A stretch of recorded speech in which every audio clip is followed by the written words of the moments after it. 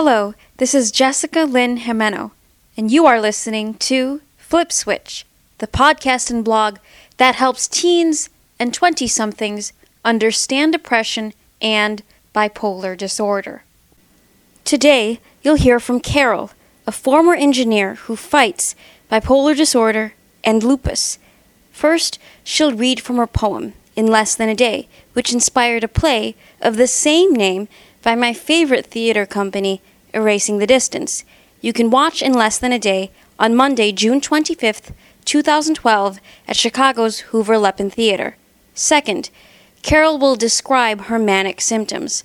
Finally, she will show us how DBT, or dialectical behavioral therapy, has helped her.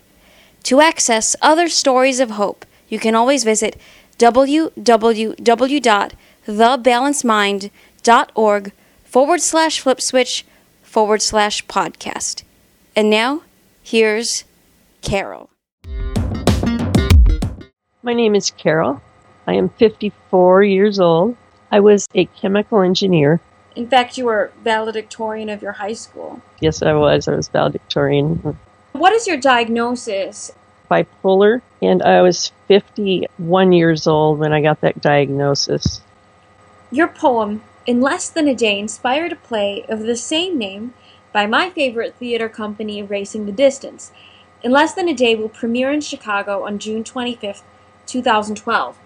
Can you tell us about what you were going through when you began writing this poem? I was writing about the events that happened to me in less than a day during my recovery from a foot surgery. So losing the ability to be ambulatory and get around my house, or even get out of the house and care for myself for months, were extremely difficult for me to deal with. I had a lot of pain. Can you describe what they did to your foot? Or put in 5 screws in my foot to fuse joint together. So if I tried to put my foot down on my bed as I slept, I couldn't stand the pain of that. So sleeping was really hard. And what did you realize from going through all this tremendous pain? Yeah, so then as I was writing, I realized that my losses were nothing compared to what my father had gone through when he died of a brain tumor. I had the possibility to get some of the things back that I lost. And I told myself, so after a couple of days of crying, that I could do this. Hi there. This is Susan Resco, Executive Director of the Balanced Mind Foundation. I just wanted to butt in here for a minute to remind you that Flip Switch is the production of the Balanced Mind Foundation.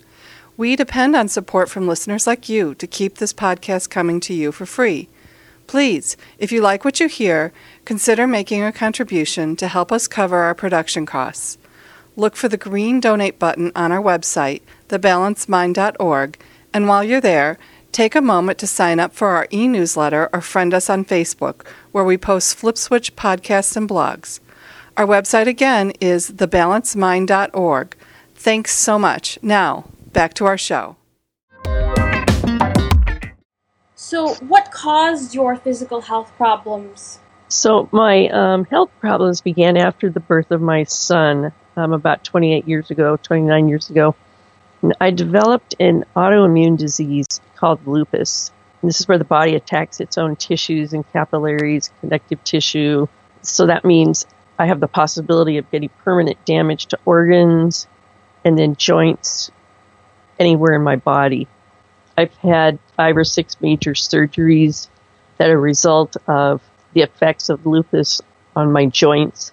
Can you please read In Less Than a Day?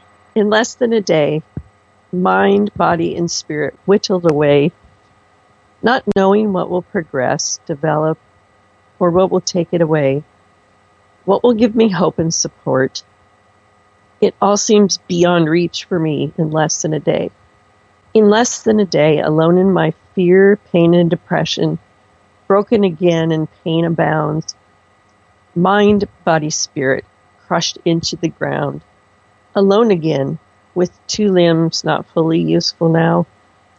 Will anyone call or answer their phone?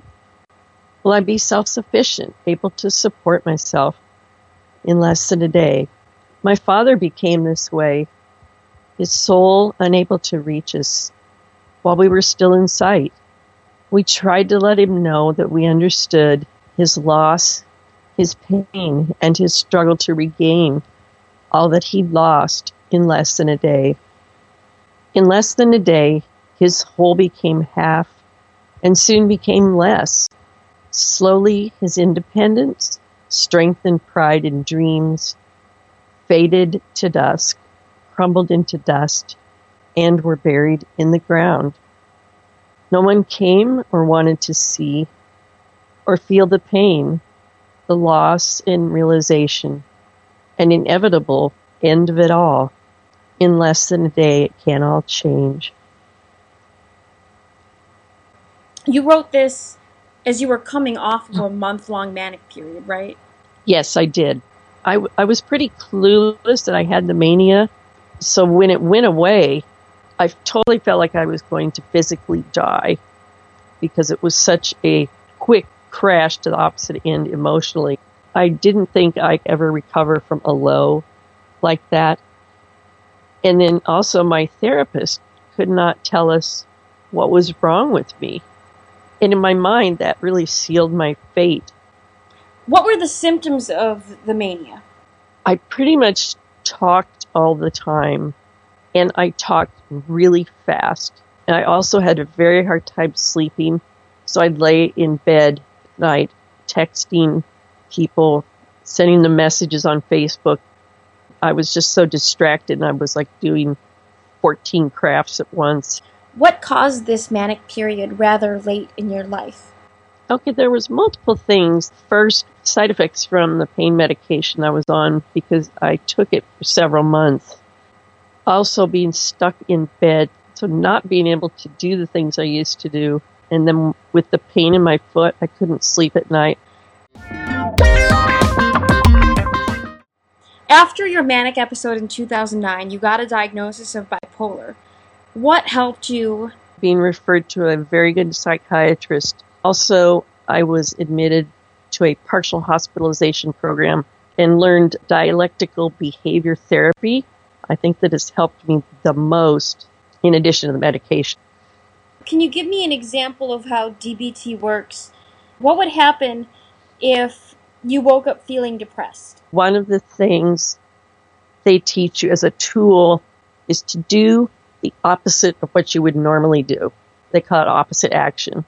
So I woke up depressed, I would be laying in bed, and I try to think of something like beautiful, like I have flowers in my backyard. So I think, oh, I have to get up and go sit out and look at my flowers and listen to the birds this morning.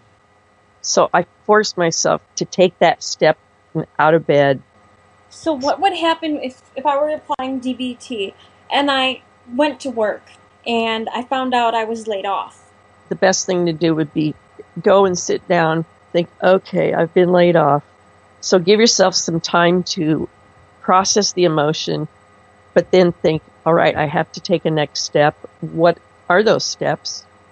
Think about going home and starting a new resume, maybe finding ways to network, and think this may be an opportunity for me. So you live in the moment and you don't dwell on the past and you don't try to project into the future like, I'm never going to find a job. You live in the moment because your reactions to the moment are the only things that you can change. That's kind of one of the really strong points of DBT. To conclude, Carol talked about 2 DBT tools that we can all use when reacting to stress: opposite reaction and living in the moment. For more information on In Less Than a Day, visit erasingthedistance.org. Stay up to date with the latest FlipSwitch news by following me on Twitter. My handle is @FlipSwitchTeens. You can always hear other FlipSwitch podcasts and read my blogs at www.thebalancedmind.org/FlipSwitch/podcast. Leave a comment. Be heard. Until we meet again, this is Jessica Lynn Jimeno, signing off and saying thank you for listening to FlipSwitch.